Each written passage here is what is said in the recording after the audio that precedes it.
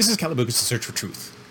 I'm going to throw a question out to you guys because obviously somebody out there is smarter than me on this issue. Someone out there is smarter than me, and I always listen to people who are smarter than me. Now, it's pretty rare that somebody out there is actually smarter than me, but I will concede the point that there is or may be someone out there who's smarter than me. So here's my question. Based on what we've all been seeing is happening in all these Democratic mayors' cities, we're seeing the lockdowns, we're seeing small businesses shut down, we're seeing selective businesses allowed to open up, other businesses not allowed to open up. You know, one day we open, one day we close, yada yada. We see allowing people to gather to riot or protest, but we don't see people allowed to gather to pray or to be in other kinds of protests. What, you know, I don't understand.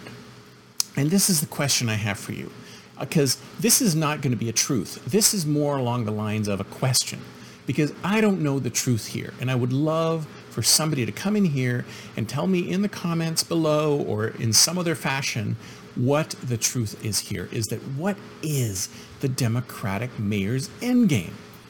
What is the upside of turning their cities into, as our illustrious leader said, shitholes?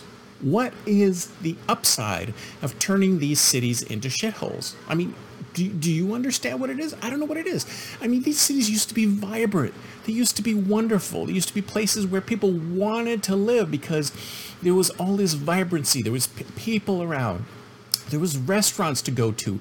There was events to go to. There were concerts to go to. There were theater to go to. There was all this amazing. I used to love going up to San Francisco. I used to love to go up to San Francisco to shop, to go to bars, to go to restaurants, to enjoy all of the culture and the people, and it was fantastic. And now I hear it's turned into a frickin' war zone. Everybody I know who's ever been up there nowadays is walking around going, what happened to my city? I'm paying $4,500 a month to live in a box in this place? Needles everywhere, feces everywhere, bums everywhere, people walking around with face masks because of the smell and not because of COVID. What is the end game here? Why are these people allowing their cities to become like this? Why are they allowing them to become third world cities? I don't understand. It's almost as if they're trying to drive people out of the city.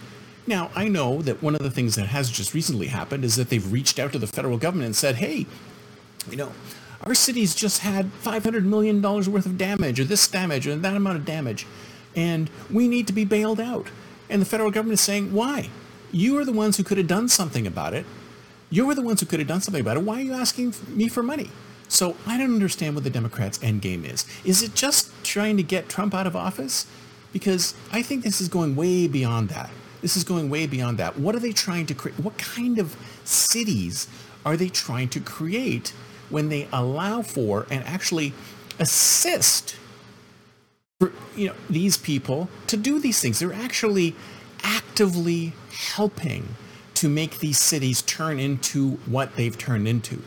So I ask you, what is the Democrat mayor's end game here? Are they really trying to turn these cities into places that nobody wants to live in and wants to flee from? Are they purposely pushing people out of cities? Because that's not going to end well. That's not going to end well.